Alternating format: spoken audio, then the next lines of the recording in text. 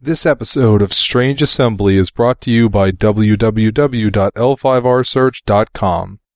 L5rsearch.com is a comprehensive online L5R card database with tools to assist in optimizing your decks, proxying cards, or simply finding out about unusual cards. Once you know what you need, www.l5rshop.com puts cards in your hands quickly and economically. This is Strange Assembly, episode 78, Tehun.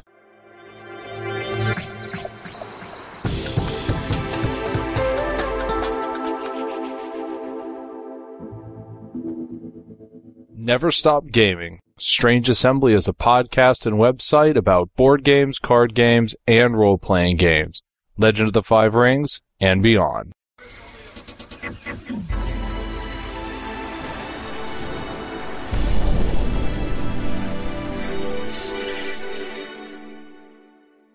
I'm Chris Stevenson, and Strange Assembly is here today with our third Winter Court 3 interview. Also here with me is Ralph Tropiano, who played Shinjo Tehun at Winter Court 3. Hey, Ralph. Hey, Chris, how are you? And as usual, we're going to be going to someone from that clan's delegation to get a more distinctive perspective on Winter Court 3. So why don't you let us know what your thoughts are, Ralph? Well, the Unicorn delegation was, I think, smaller than some, and, we had some activity issues. I think for the most part, Kimiono and I were the two most active, and then Lishan and Tomoyasu were a little bit more active, and that was about it for us. So we had a lot to do, and not everybody was necessarily the best character type to get things done. Tehun had the advantage of having some courtly skills, so even though he was a bushi, he wasn't completely out of his depth when he had to get into some of the political maneuvering and negotiations. And I hopefully I was able to bring that across. It's often hard to know if your character is really coming across the way you're trying to make them appear. Well, he seemed to come off as a reasonable fellow to me, so a little sneaky at times, out of character. You may have heard me mention with Dan, I noticed a couple of Tehun's little maneuvers with the treaties. I think you guys agreed with the Crane not to ship any unicorn goods by sea, and then you came to an arrangement with the Mantis where you would sell your goods to the Mantis and then they'd sell them back to you at a slightly higher price once they got to the colonies.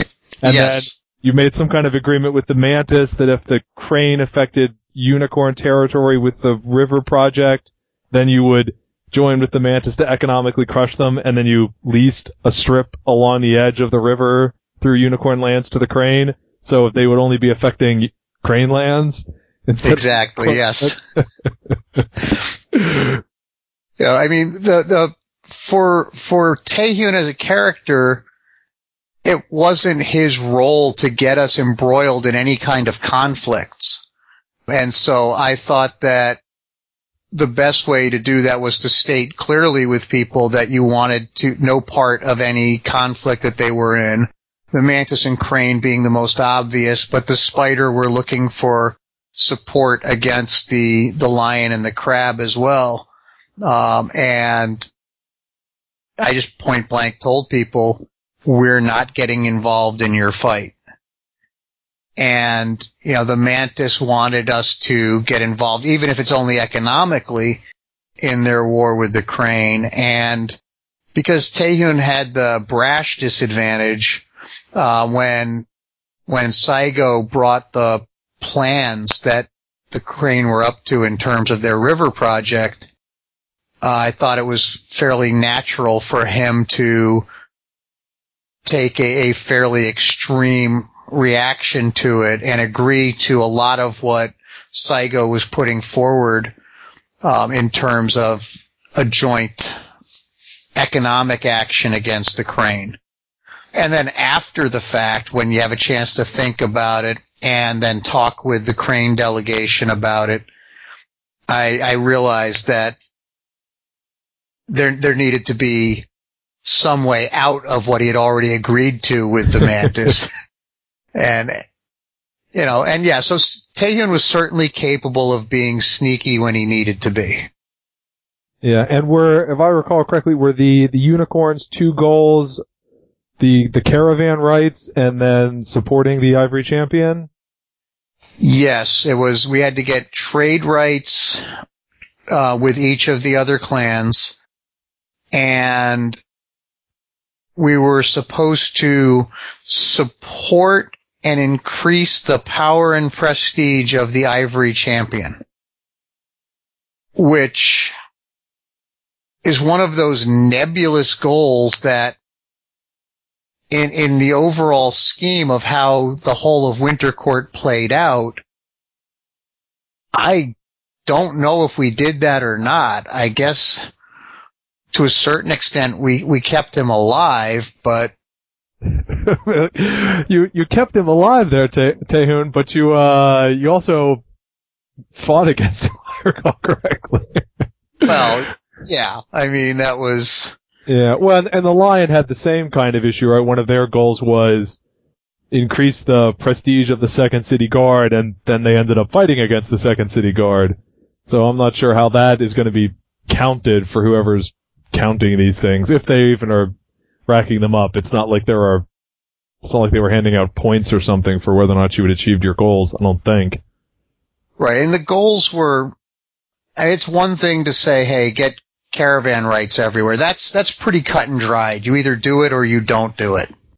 When you get into something that's a little more subjective about whether or not you achieved it, that gets a little bit trickier. I would have rather had it be a sort of a guideline when you're in, what you're doing. Try and keep in mind that the Ivory Champion is a member of our clan and we want to support him in ways that we can. But to make it a flat goal, it just seems, how do you measure it? Yeah. There's no real metric to tell you, hey, I've done this and done a good job.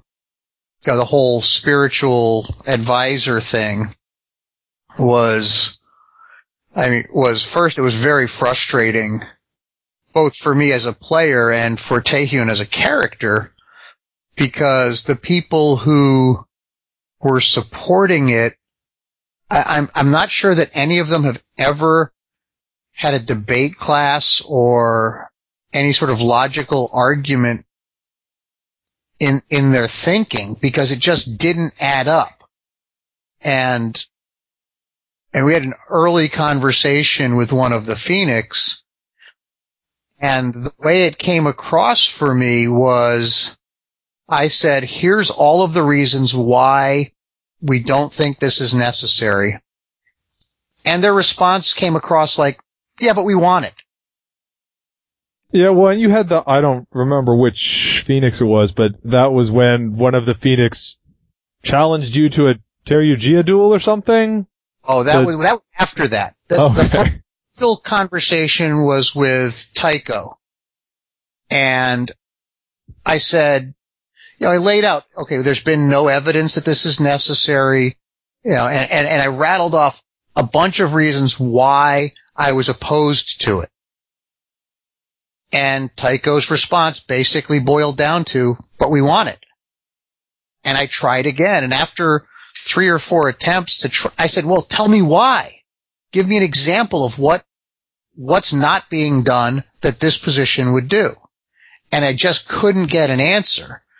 And then Kojiko came to our embassy and started talking about this, and challenged me to this duel. And that was actually, I know that the player was the husband of the player of Kimiono. And so our out of character chat thread suddenly blew up. Because I was like, there's already been a duel where a player character was killed. If you read Taehyun's fictions, it would not be an over-the-top reaction for me to grab this Phoenix by the front of his kimono and start just punching him in the face, because that's in Taehyun's past. He did that to Kazushige, in the fiction from the Koteis. Yeah. And so, but then I was just kind of like, you know what? I don't want to do that with another player unless I'm given no real choice. And so I just opted for the throwing him out and cutting off all negotiations with the Phoenix until they addressed the issue. And I think that Taiko tried to say something to Taehyun in court 2 or 3 days later. And I said, I'm not having anything to do with this until you address this issue. And they didn't know that it had happened. So then the player of Taiko sent me a PM and was sort of like, we don't know what to do. We can't, our delegation had, I think on Taiko had a death in the family, so they weren't playing at the time, and Kojiko's player was stepping out of the game, and they didn't know what to do. And I said, talk to your ambassador. And that's when the Phoenix ambassador came to the Unicorn Embassy and got involved to make the problem go away. But that was an entertaining little diversion early on in Winter Court. Yeah, now that whole secret thing was interesting. I know that the Phoenix were not happy with me/Tsukihime, but for, I guess, hijacking their goal. I guess because of Megumi getting sick and not getting announced as early as it would have been, I was expecting to have to deal with some sort of political blowback from somebody or another, and there just wasn't really time for that to happen. I think, unfortunately, a lot of things sort of got hit that way during the course of Winter Court. Threads that just managed to not get wrapped up from day 17 or 18 until we're on day 30. And you think, wow, if I had known this was going to go this way, then these things that I did on day 20 would have been probably a little different. And that's the hard thing with a play-by-post game, where there's not a hard cap on when you have to stop posting on certain days' threads. And I get it. You just can't do that with something as big as Winter Court, but there were certainly things that could have gone and probably would have gone differently if the earlier threads had been able to get to their resolution before the later threads really got going. That seemed to become more of an issue, at least to me, once you got into the active siege thing, because now all of a sudden the thread from yesterday, it could be some earth-shaking consequence about what does or doesn't happen. You have, it's day 30 has started, and all of a sudden we find out that last night Ango managed to get back in with more information from Shinjo Kento or something, and now we're trying to respond to that in like one real day before everything just blows up the next day. But maybe that was just our experience. Maybe that was because I kept dithering on what exactly we should do, whereas it seemed like most of the delegations just picked their course pretty immediately after the siege started. But I don't know. I'm not sure how much internal debate did your side have on, I guess, which Unicorn commander to follow. There was a fair amount of discussion among us. Lishan and Tomoyasu pretty much were doing whatever Taehyun said. And I didn't really want to be, as a player, in the position where everybody was playing follow the leader. Kimiono was really opposed to us supporting the Legion, which was evident from her own actions, which showed up in the fiction when she went to Selu and sort of ratted us out. But it was, all perfectly in character for her. And we tried to get some feedback from our ambassador, and we really, I don't know why. I've talked with the GM since, and I know that they had people bail on them. They had people get sick, but we kind of slipped through the cracks as far as the GMs went. And so anytime we asked for any kind of guidance from our ambassador, we basically got a, figure it out yourselves kind of message. And, other than that, our only interaction with our ambassador was I would send in a letter with a treaty proposal, and I would get a response back saying that looks good. Yeah. Well, I think that was our primary interaction with our ambassador too. I guess that particular aspect of it I had taken to be intentional. I know we had a few interactions early on where I think the message was a very loud and clear, it is up to you guys. Like, there is this ambassador here, but the ambassador is not here to tell you what you are supposed to do. So when it got around to the end, of course, realistically, I air quote that since this is all, made up, it's every delegation would go to their ambassador and the ambassador would tell them what to do. And I know for us, I didn't even go to Shimada and be like, so what do you want us to do about this situation? Because the response was going to be, the out of character translation of the response was going to be, you're the player characters, you have to make up your own minds. So. Right. And that's, ultimately that's what it comes down to. But I guess when we couldn't get a lot of interaction going before hard decisions had to get made. Uh-huh. And I'm one of those players who rarely wants to bother a GM with anything. I always have taken the approach of, if I'm doing something that attracts a GM's attention, great. And hopefully there's enough GMs watching that everybody can get involved in something other than just their role playing with the other players.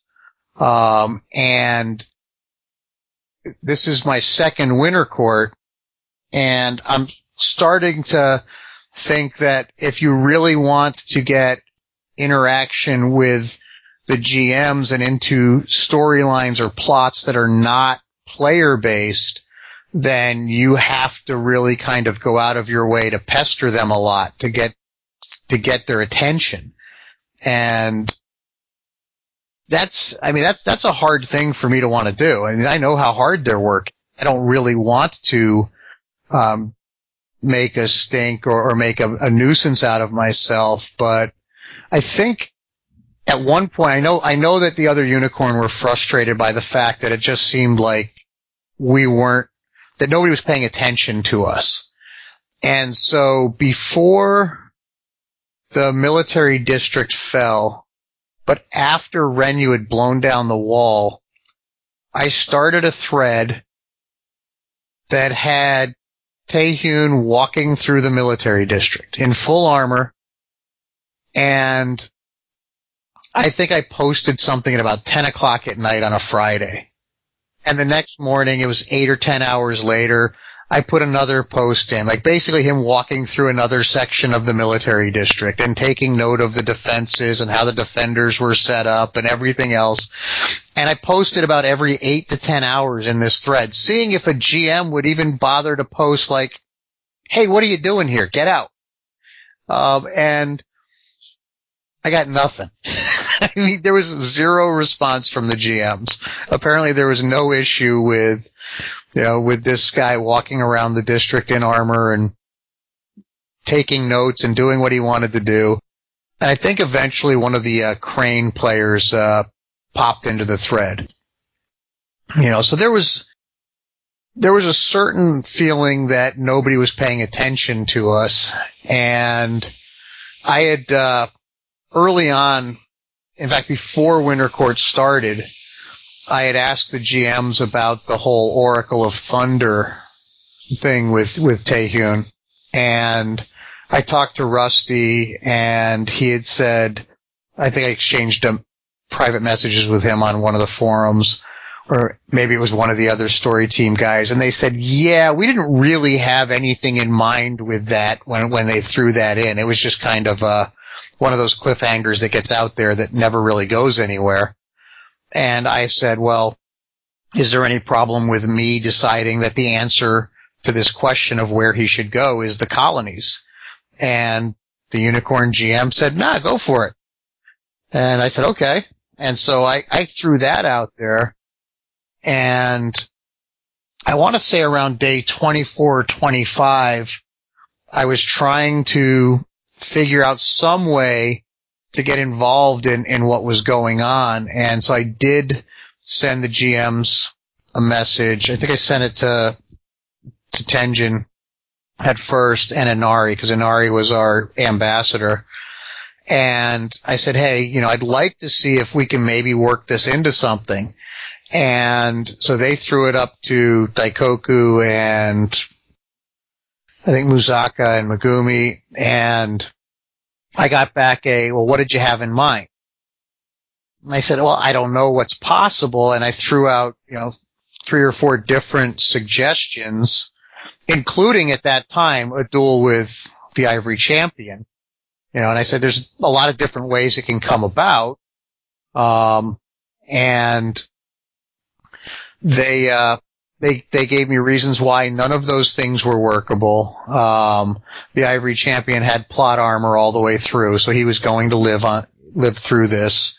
And I had sent them a suggestion about, well, maybe there could be something with Sudoken, and I didn't get a response. And then the next day, Sudoken gets captured by the Legion. At this point, I just gave up. I said, all right, I'm just going to play and not, I guess I won't really be a part of the larger doings because nobody cares. And when they told us to do our wrap-up threads, I wrote the wrap-up thread, and then I put at the end of it a couple of paragraphs. I said, and you're not asking for this, and I'm not mad or angry or anything else. I'm just a little frustrated. So here's how this is felt from a Unicorn perspective. And I just basically laid out the fact that everybody else had stuff to do. You had the play at the beginning where magistrates got to investigate it and try and figure out who was behind it and all that. You had the Bakanoko and the Kenkyu out there, that people were interacting with. The Scorpion had all kinds of interaction with that whole thing that got the governor out of the city, which if you want, we can talk about that too. But I said, and the Unicorn, basically we got nothing. And then I got a PM the next morning from Daikoku asking me if I wanted a dual Selu. So I was kind of like, well, yeah. I asked a couple of weeks ago, which is the whole process of that ended up stepping all over your thread with you and the Mantis confronting him. That was okay. I mean, a large part of that, even if you hadn't been doing your thing, was that we were trying, because we were reacting to things as they were happening, we were trying to put together something large on very short notice, and it was contingent on multiple GMs, because there was one playing, a different GM was doing Cello, then was doing the Chancellor in the court, and the thing and stuff in the court was supposed to happen before anybody would actually draw steel on anyone else outside. So I think we kind of fell prey to timing, even if there hadn't been the issue with, oh look, Selu gets dueled by Taehun later in the day, so much for us convincing him of anything now. I know. And I kind of felt bad about it because I know how hard it is to get in that situation where you're interacting with that GM NPC, and then you see another thread going on that completely over what you were trying to do. But at that point, when they asked me if I wanted to do that, I was like, well, I'm not about to say no. And I've had some other, messages back and forth with the different GMs, and they apologized, and they said, and I said, look, it's not a big deal. And I'm not really one to, like I said, I'm not one to go out of my way looking for GM attention. I'm going to do things the way I think my character would, and it would be great if somebody was paying attention and, gave those PCs who were, doing things that way something to do. But it doesn't always work out, especially when you've got whatever it was, 100 players and supposed to have been, 10 or 11 GMs, and half of them are gone within 3 weeks of court starting. Yeah, it almost feels like it's sort of like, how many GMs do we think we need? Okay, double it. Okay, now double that. We need at least that many GMs at the start of Winter Court.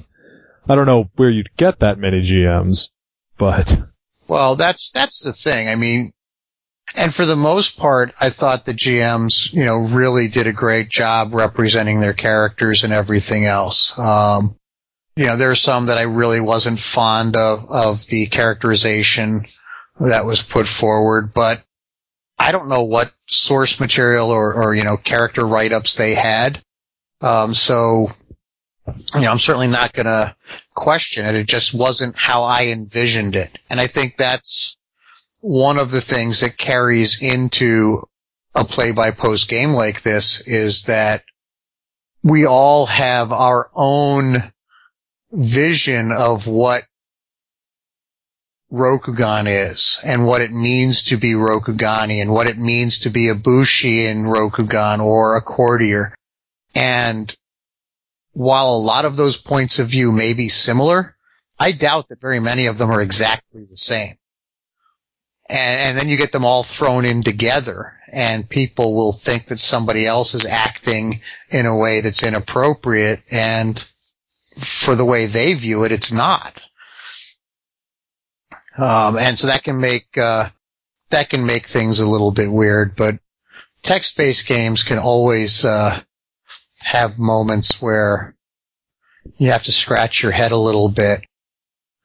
I know that Mia Tengai, I honestly don't know how he survived the early part of court.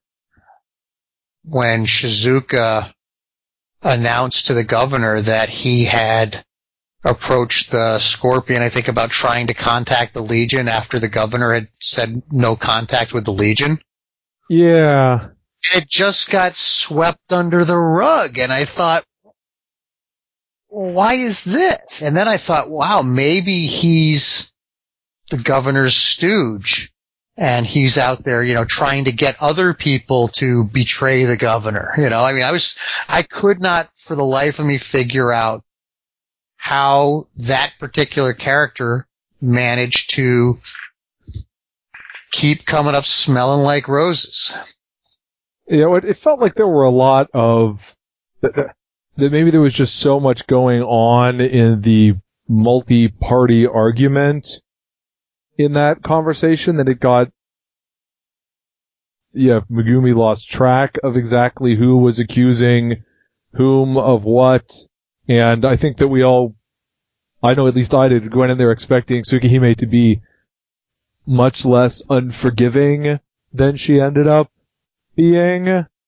It was Shizuka was making an accusation about Tengai because Tengai was making an accusation about Satoshi, and then Teikuo was making an accusation about Satoshi as well, like all at the same time, because everybody was still mad about the debate, I think. The debate as well was, but again, that was actually something that I wondered if Tengai was not a native English speaker, and was, because his interpretation of what Satoshi was saying, I couldn't get it. I tried to parse Satoshi's statements every different way that I could imagine, and I could never get to where Tengai was going with it. And so then I just said, I don't think he understands. And I could be wrong. I don't know. But I think that was just a misinterpretation, or at least what I would think is a misinterpretation of how that works basically. I think somebody actually ended up, somebody not in Winter Court reading that, then started a thread asking about that sort of thing on the AEG main forums about how something like that would work. And this is, Chris, I'm breaking into the middle of the interview here because you're about to hear a section where I talk about an exchange in Winter Court between Kitsu Satoshi and Mia Tengai, but I keep using the wrong word, and I'd like you to actually be able to have some idea what I'm talking about. I keep saying in the passage that you're about to hear that there was a question about whether or not Satoshi had insulted Mia Tengai. That was not the question. The question was whether or not Kitsu Satoshi had challenged Mia Tengai, as opposed to a situation where possibly Satoshi had insulted Tengai, which would require Tengai himself to issue a challenge to Satoshi. Sorry about that. Satoshi was saying, you, Mia Tengai, are insulting someone. And then what Tengai said, well, it's an insult for you to say that I'm insulting someone? Which I don't think follows, but, because Satoshi actually sent me a PM. He's like, I want to make sure I'm playing this right. Did you see me insult Tengai in there? Like, nope. There were plenty of bad arguments being made, but by Satoshi, but I didn't see him insulting anyone.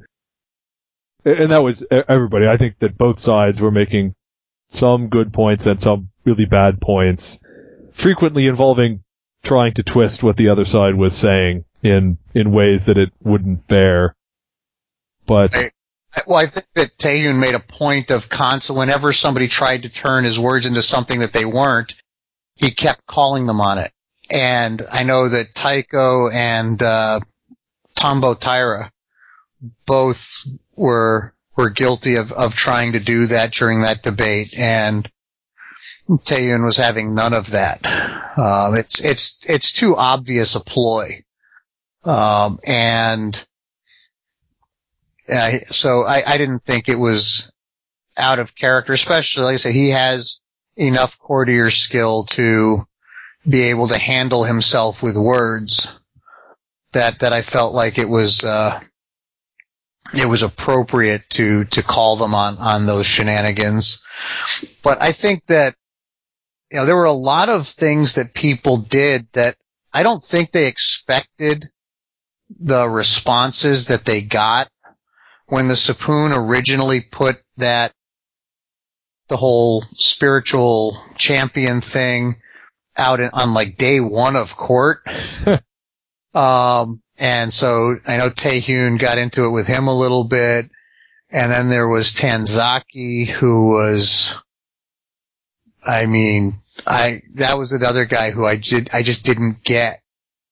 But, so Taehyun pretty much lashed into him pretty harshly in the middle of court. Yes, because Tanzaki was talking to Harumi at the time. He said my horse was smarter than him. And the thing is that if you're gonna play a skilled courtier, which I assume Tanzaki was supposed to be, you should have some facility with words. I thought I gave him plenty of openings there to take advantage of, and he didn't. And then when I talked with Shizuka about it afterwards, after, like I say, again, that whole brash trait was kicking in there with Tanzaki, and I apologized to Shizuka, for going after the guy so vehemently in court. And I said, but he was out of line. And, and Shizuka, in private to Taehyun, pretty much acknowledged that yes, he was out of line, and they didn't have a problem with anything that I had done. So I thought, wow, okay, I guess I get away with one. Tanzaki, obviously, since he ended up getting killed, almost killed by someone else in his own delegation, obviously had some kind of problems with other people in his delegation. And he also, I think he was one of two different characters who ran into issues with two different second wave characters who ran into issues with the story that they made up for why it was that they got there late.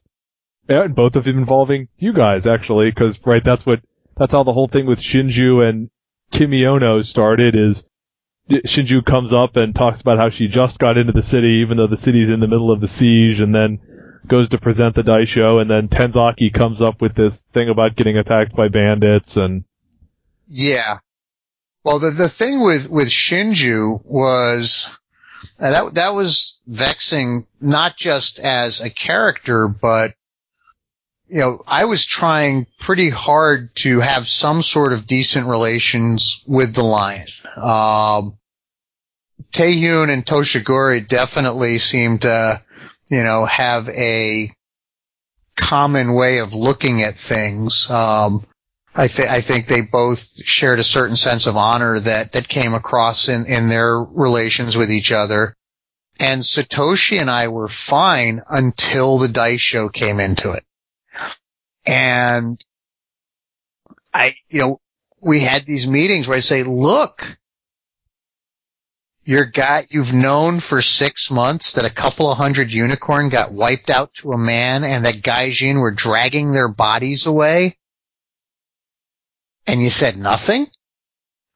And you can't tell me anything about the Gaijin who did it. You can't tell me where it happened. You can't tell us anything. And they're like, we don't know anything about it. And I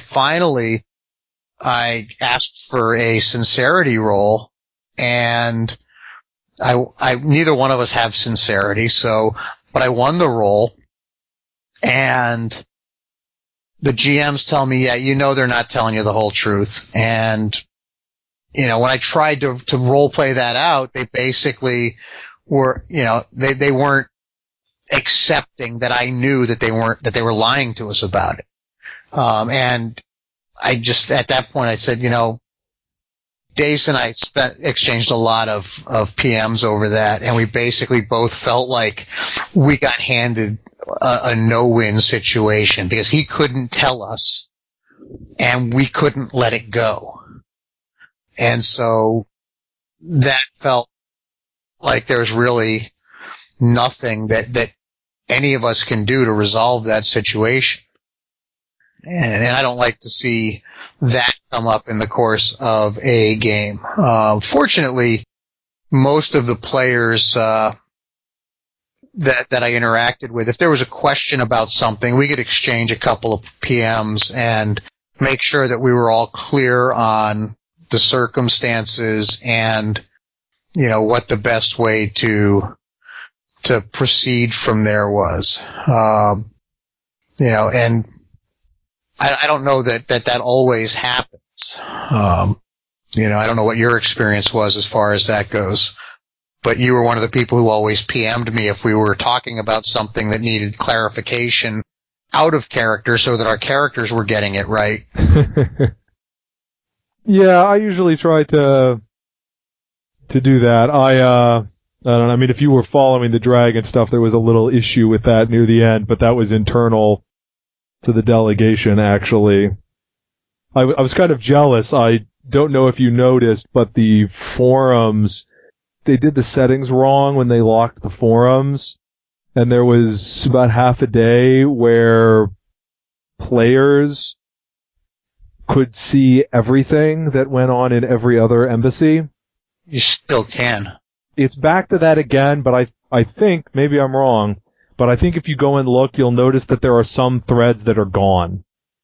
Like, I know the Dragon had and the Unicorn had relatively lengthy, and a lot of the clans had relatively lengthy out-of-character discussion threads, and I don't think those are there anymore.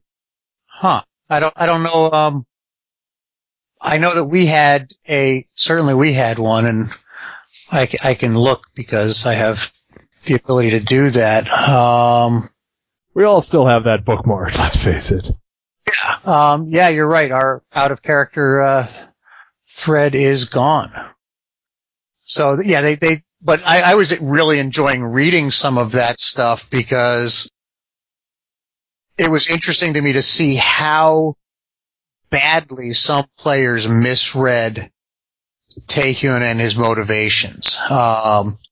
There was some stuff in the Phoenix thread that, they were making these sort of crazy statements about what Taehyun's motivations were and what, that it had to do with the player having this, attitude about something. And I was thinking, wow, you don't know the character sheet, but, when you have disadvantages like brash and idealistic and driven, defend the empire, that will propel a lot of your decision making for you.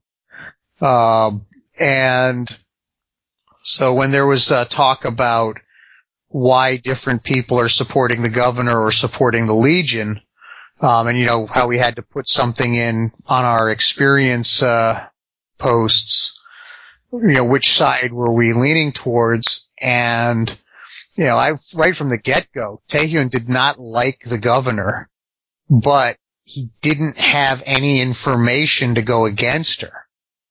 And so it wasn't until the testimony from the Legionnaires started filtering in that he really decided to go against the governor. He was looking for a reason to, but he didn't have one until that happened.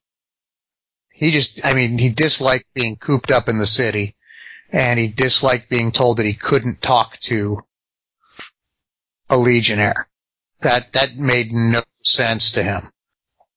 But there was a lot of people who were throwing out in the public out of character threads that people were, metagaming based on the Torn Asunder fictions, and that they jumped ship and were against the governor because the first fiction, made her out to be, a traitor, and she was being thrown out of her family and all of that. And, that stuff never entered into my head. Yeah, well, and I think I think after you had, I remember that part of the thread, and so people were making relatively blunt statements, and I think I actually said something after that not for you and specifically, or even necessarily anyone consciously, but I did think it's hard for me to not think that played some role. Right on top of each other, you had Torn Asunder Part 1, where she's labeled a traitor in the Imperial Court, and then you had the out-of-character thread about if you support Kinto, this will happen, and if you don't support the governor, then you might lose your treaties. And there was some phrases used by Tenjin, I think, that basically amounted to boiling the situation down to having to choose between your honor, supporting Kinto, or your stuff, supporting the governor. And at least for me, it's hard not to think that when you look at the timing of how everything happens and overall, that's not in the back of people's minds. And I include my own mind in that, how it's very hard to try to think on what I think is a relatively close question of, to think that, these sort of out of character statements aren't in any way influencing, my own thought process or other people's thought processes, even if not in a deliberate sort of way. I don't think anybody sat down and said, there's Torn Asunder Part 1, therefore I am going to change what my character was going to do. Sure. And I think that certainly it has to have some kind of an impact, because you can't not know that that's there. But I kind of looked at it, I guess, and I said, you know what? This is part 1 of this fiction. I don't know that this is how it's going to end. I don't know anything about, where this is really going to go. And I was a history major in school, and you can find conflicting histories on an awful lot of events. And so I've always sort of taken the approach as a person that, you have to be able to read through everything and boil it down and then draw your own conclusions. And in the case of characters in Winter Court, this is what I have to draw my conclusions from. I don't have these stories. I have this culture that tells me that if somebody's of a certain status and they say this is how it is, then that's how it is. But then you get into the interpretations, and I think it came up in that out of character thread of, well, if Kinto is here as a representative of the Emerald Champion, then does his word carry more weight than the governor's? Because he's speaking as a representative of the Emerald Champion. And that gets into, I think, a legitimate gray area within the culture. Because Kinto doesn't outrank the governor, but if he's speaking with the Emerald Champion's voice, then he does. And I think that really might have led to, I think I remember some arguments in the forums about, how can you take his word? Well, I'm not taking his word. I'm taking the Emerald Champion's word. That's why he's here. And I think that the lack of communication or the non-communication thing really worked against the governor because it made certain, I know some characters not trust her. But like you said, Your Honor or your stuff, Taehun had a scene with the spider and the mantis the day before the mass battle stuff started, and Terao and Akurai both said their deals with the governor, the deals that they had been working on were more important to them than their duty to the Empire. And, that's where, Taehun said, then I think I'm done here. Because he had been trying to convince the spider that, hey, everybody always calls you the bad guys. Here's a chance for you to support the Empire. And, maybe people who are not, the people who hate you categorically, it's not going to change. The Crab are still going to hate you. The Lion are still going to hate you. But some of the other clans who are maybe a little more on the fence might say, hey, they did the right thing. And then, that all kind of blew up too. Yamazaki deciding to try and get out to the dojo and getting caught. And then the whole thing with apparently Omagawa got dressed up as a handmaiden too. I'm not really sure how he got out of the city with the rest of them because the whole escape thing is kind of a lose for me as a player. And I know I heard Dan say it and somebody else who was involved in it both made references to, well, this isn't a Deus Ex Machina. And I said, and immediately I thought, no one but you has even brought up the term. Makes me think that you know that it is. Yeah, I was surprised that they had to do that. My out of character assumption the whole time had been Tsukihime is going to get out. She is going to, maybe even not the whole time. It was as soon as they announced the whole, if you don't support the governor, your treaties are at risk, that entire possibility was based on her being able to continue to influence events after Winter Court, which meant that she had to survive. So, I was just surprised that she didn't have her own way of getting out. Yeah, I think if the players hadn't done something, the GMs would have had to make something up to get her out. Well, and I think that the notion that she did not have her own escape plan. Now, if somebody went to her and said, we want to help you, and if she had said, I have a way to get out, and if you want to support me, then come with me, I think it could have been handled a little differently. I guess what I got out of all of that was that apparently everybody else in the Empire is a total buffoon, and the Scorpion are all laughing maniacally and wringing their hands together as they fool everybody again. because nobody in the Legion would think that they might try to sneak out. Nobody in the Legion would think that the Scorpion, of all people, might have a hidden way out of the Imperial District, and that it might go through a business that they control, and that nobody in the Legion would think that if the Scorpion were going to do something like this, they'd probably use one of the, officers or sergeants in the Legion that was sympathetic to them, probably another Scorpion, and that nobody in the Legion would think that if they were going to try and escape, that they might do it by boat.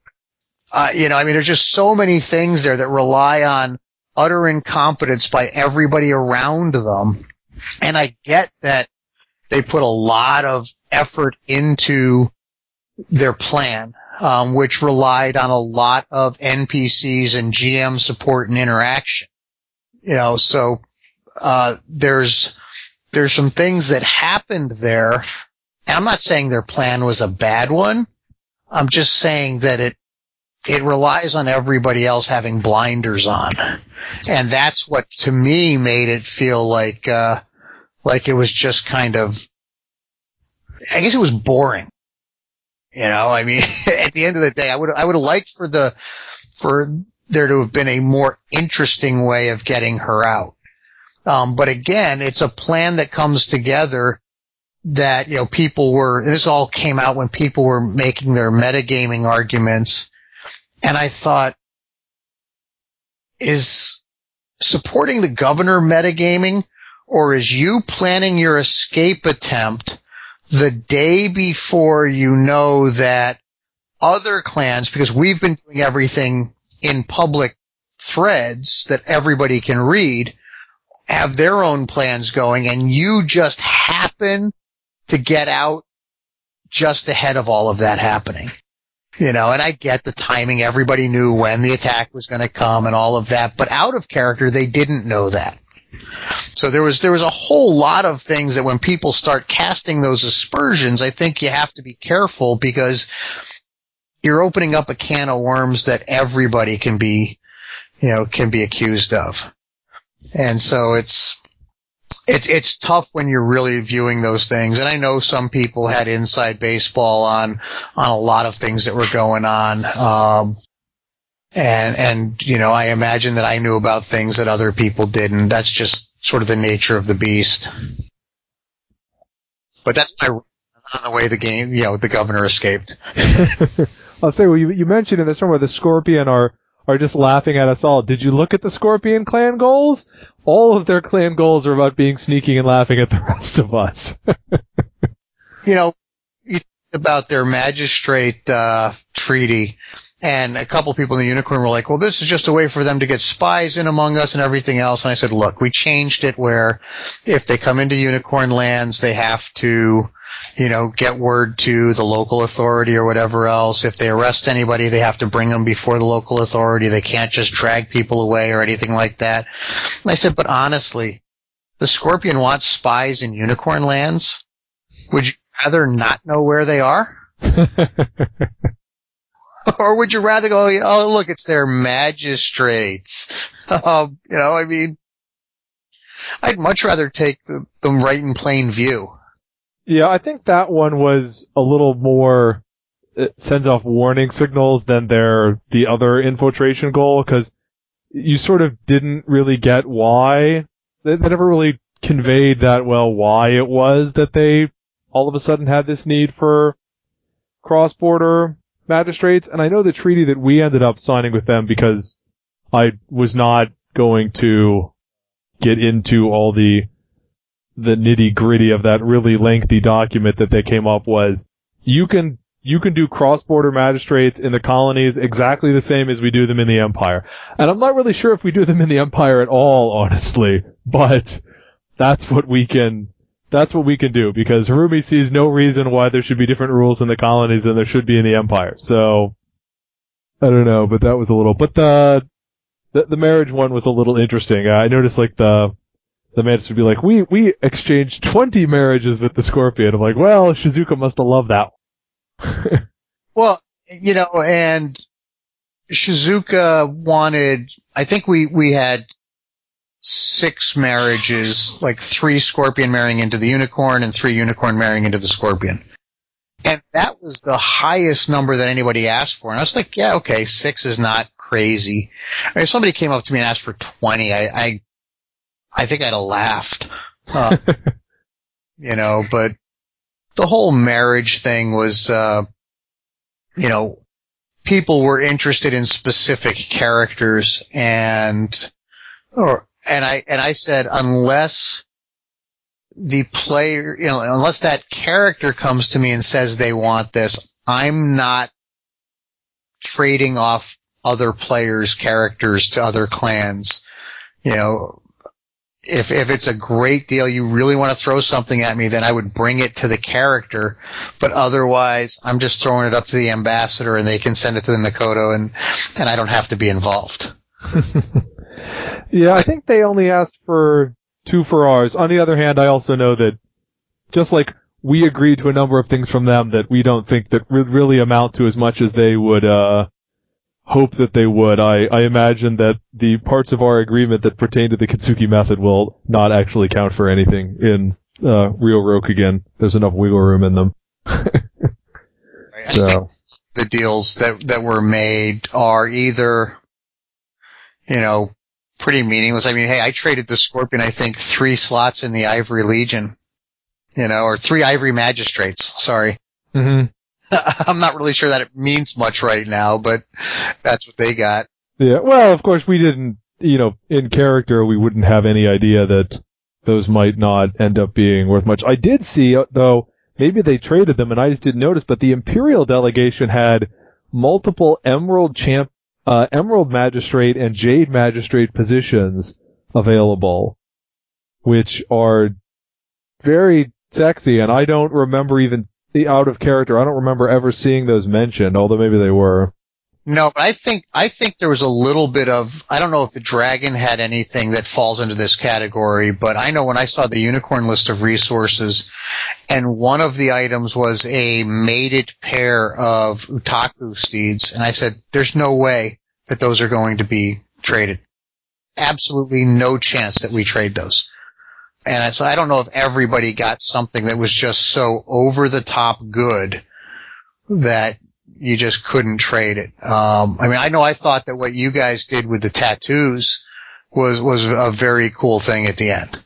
Yeah, and the tattoos was our equivalent for that. We had, just for the benefit of the people at home, you know, the Dragon delegation had 6 Togashi tattoos, actual mystical tattoos to do in trades, and like you guys did with the steeds, it was just like, yeah, we're not trading those. I mean, the last person I can think of, and it may well be that there's somebody that I'm forgetting or somebody that wasn't talked about in the story, but the last person I can think of outside of the dragon who got a Togashi tattoo was Toturi III. And we have 6 of them here. And yeah, probably in a quote unquote realistic thing, yeah, they would just be stuck in our pocket and not used. But yeah, we thought it would be cooler in the story to be like, okay, well, let's give them to someone then, and that will be more interesting than just never using them at all. And we don't have to worry about, like you guys would, long term, some other clan actually now having Utaku steeds. It's not like tattoos reproduce or anything. Reality is a mated pair means that you can have a couple more down the road, but you don't have any way to avoid, you know, inbreeding.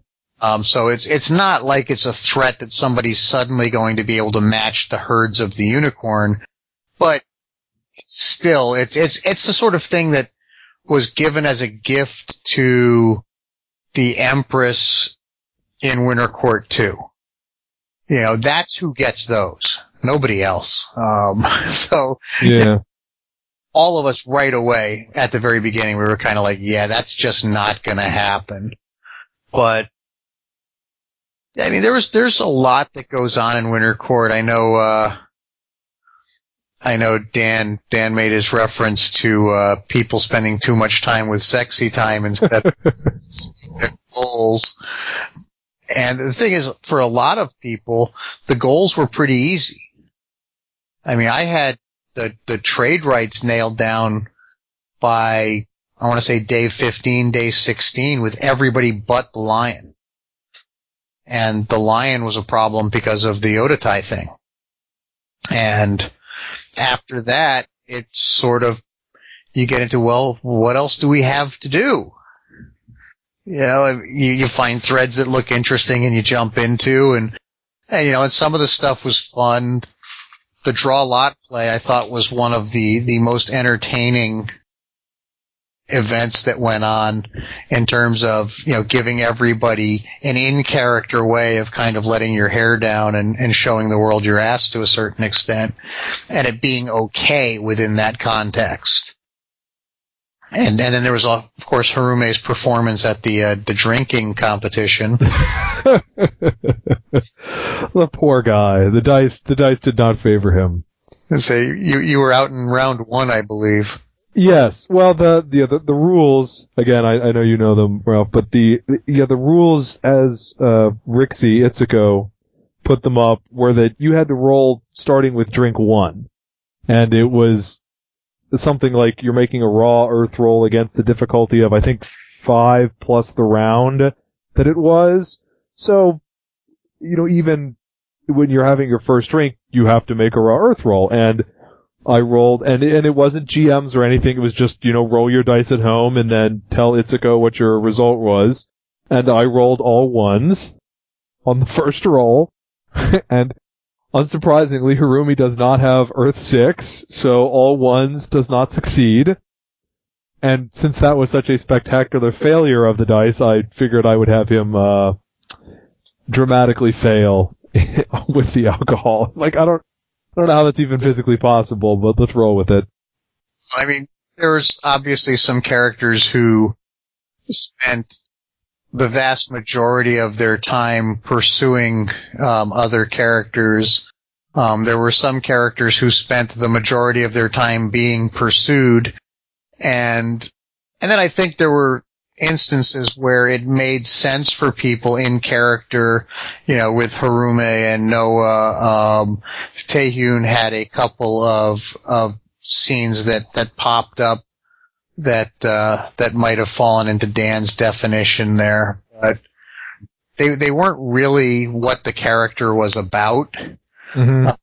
They just sort of came together that way, and I think when those situations happen, I don't know if organically is the right way to put it, but in a way that makes sense for the characters involved, then you should roll with it. If that's what your character would do, then you let the situation develop in that way.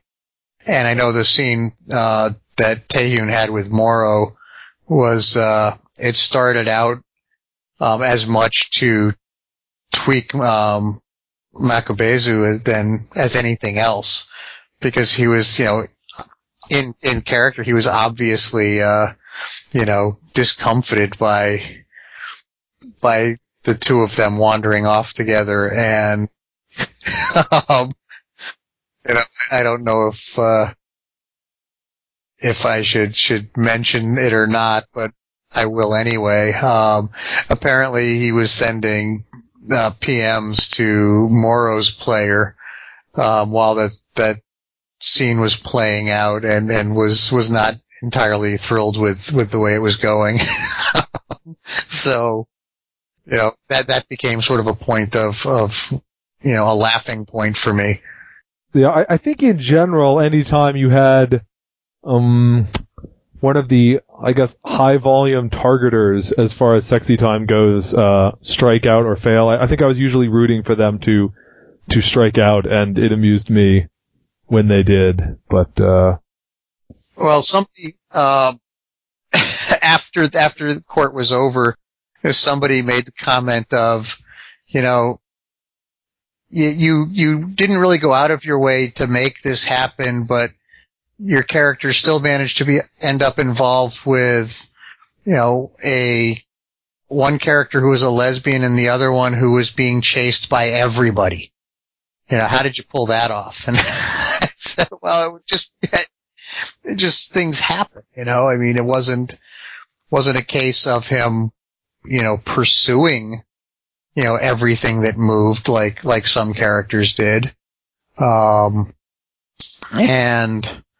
there was I guess, somebody made the comment to me that, you know, when you say who would really respond to all of the, like, painfully obvious and not convincing innuendo that was getting thrown around in some circumstances, and the answer was, well, female characters that are being played by male players. I would say the exact same type of gamer who would make said innuendo, really, right? I mean, right. And I mean, I get it though. If that's what your character's about, I mean, if your character has, you know, lechery or whatever it is, then you have to kind of go down that road a little bit.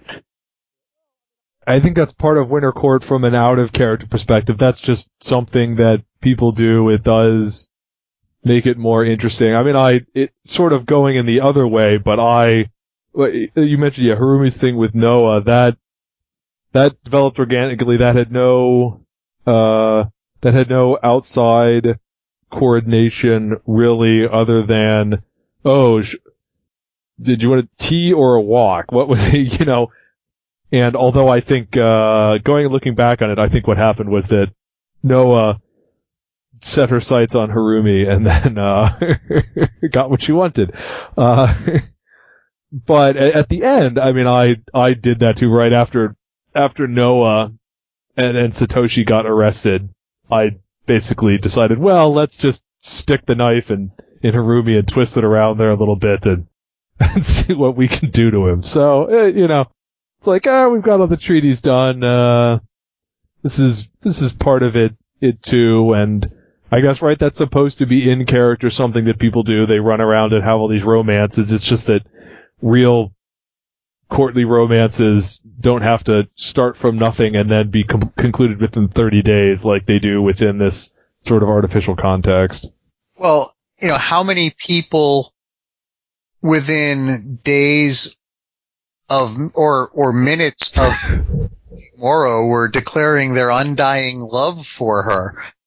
You know, I mean, that's a little bit crazy. And I guess the way that I played Taehyun is, and to a certain extent, I joke that I was typecast because, you know, I'm closer to his age than I would be to any of the other characters that were played at Winter Court, is that if you're a reasonable guy of that age, then you know how to have a conversation with a woman and still be polite, but be a little flattering. And if a woman responds to that, then it's pretty easy to let that develop. And you can do it in a friendly way, or it can become a little more than friendly, but it's certainly not a stretch. And you can look at Taehyun's conversations with Noah and Shizuka and Moro and Makoto and any of the other women that he negotiated with. That's always thrown in there. And he's complimentary, he's a little flirtatious, and if they respond to it, then he keeps going with it. And in most cases, they just acknowledge it and they like it, and, you know, it's not going any past that point. And that's, you know, that's the way it usually works. And every once in a while, it gets, you know, it goes beyond that. In the case of Moro, she put some things out there to him that really, you know, made it obvious that she was not this frail little flower that everybody saw, and that his recognition of that was a sort of a jumping off point for the two of them. And the fact that they were able to, you know, really like build a friendship beyond that point, because her whole thing with Toshiguro that happened at the end that resulted in them, pulling themselves out of the battle, and a scene between Taehyun and the two of them at the Crane Embassy where I think he said something to the effect of, well, we'll be out there, two of you are sitting back here in comfort, which didn't really go over all that well, but it was appropriate to the situation, and it was really a fun scene that developed out of that, because he didn't really say it in a nice way, but he was for the most part right about it, that they had pulled themselves out of the fight because of what they did, and if that groundwork hadn't happened with each of those characters prior to that, that whole interaction never happens. And I think that's what really makes a long playing, play-by-post game like this work, is that you develop relationships with characters, based on multiple interactions that allow for the really dramatic things to come to be. Okay. Well, we have definitely wandered past the hour mark here, so let me ask if you had any more Winter Court 3 thoughts or L5R thoughts that you wanted to put out there before we wrap it up.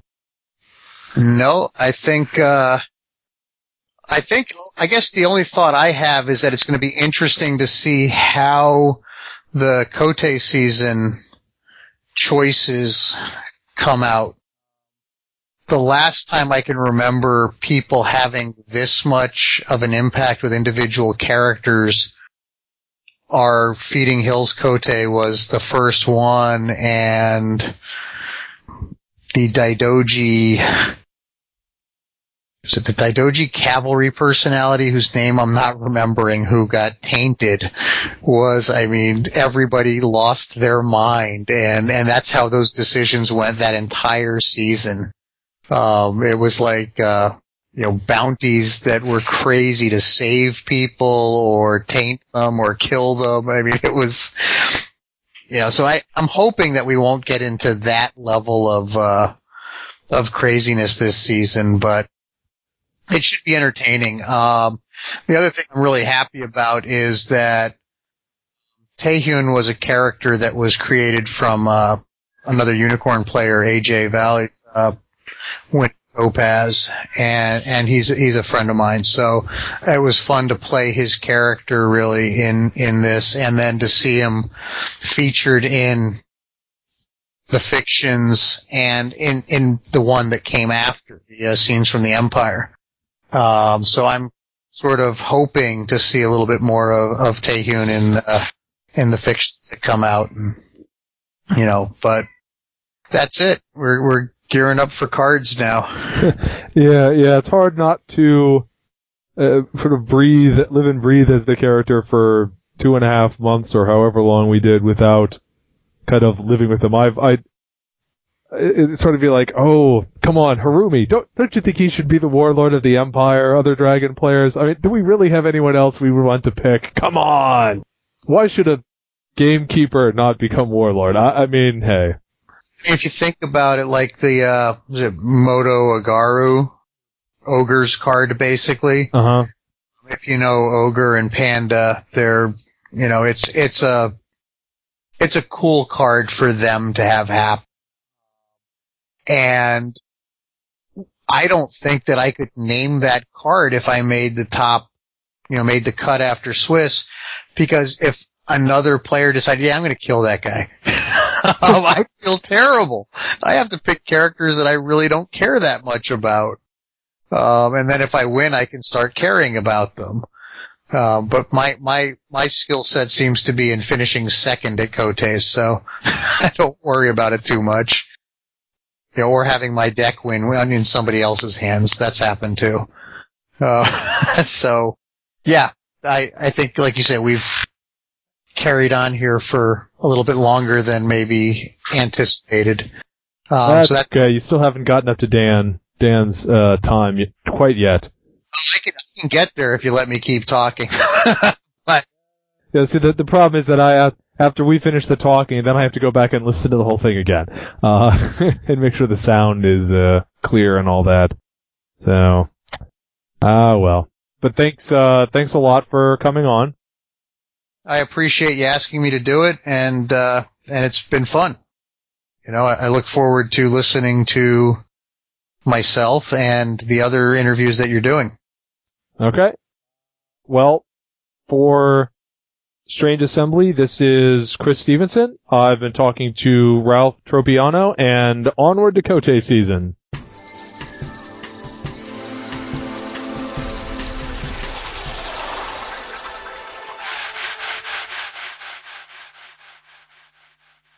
You've been listening to Strange Assembly. You can download more episodes of Strange Assembly on iTunes or from our website at www.strangeassembly.com.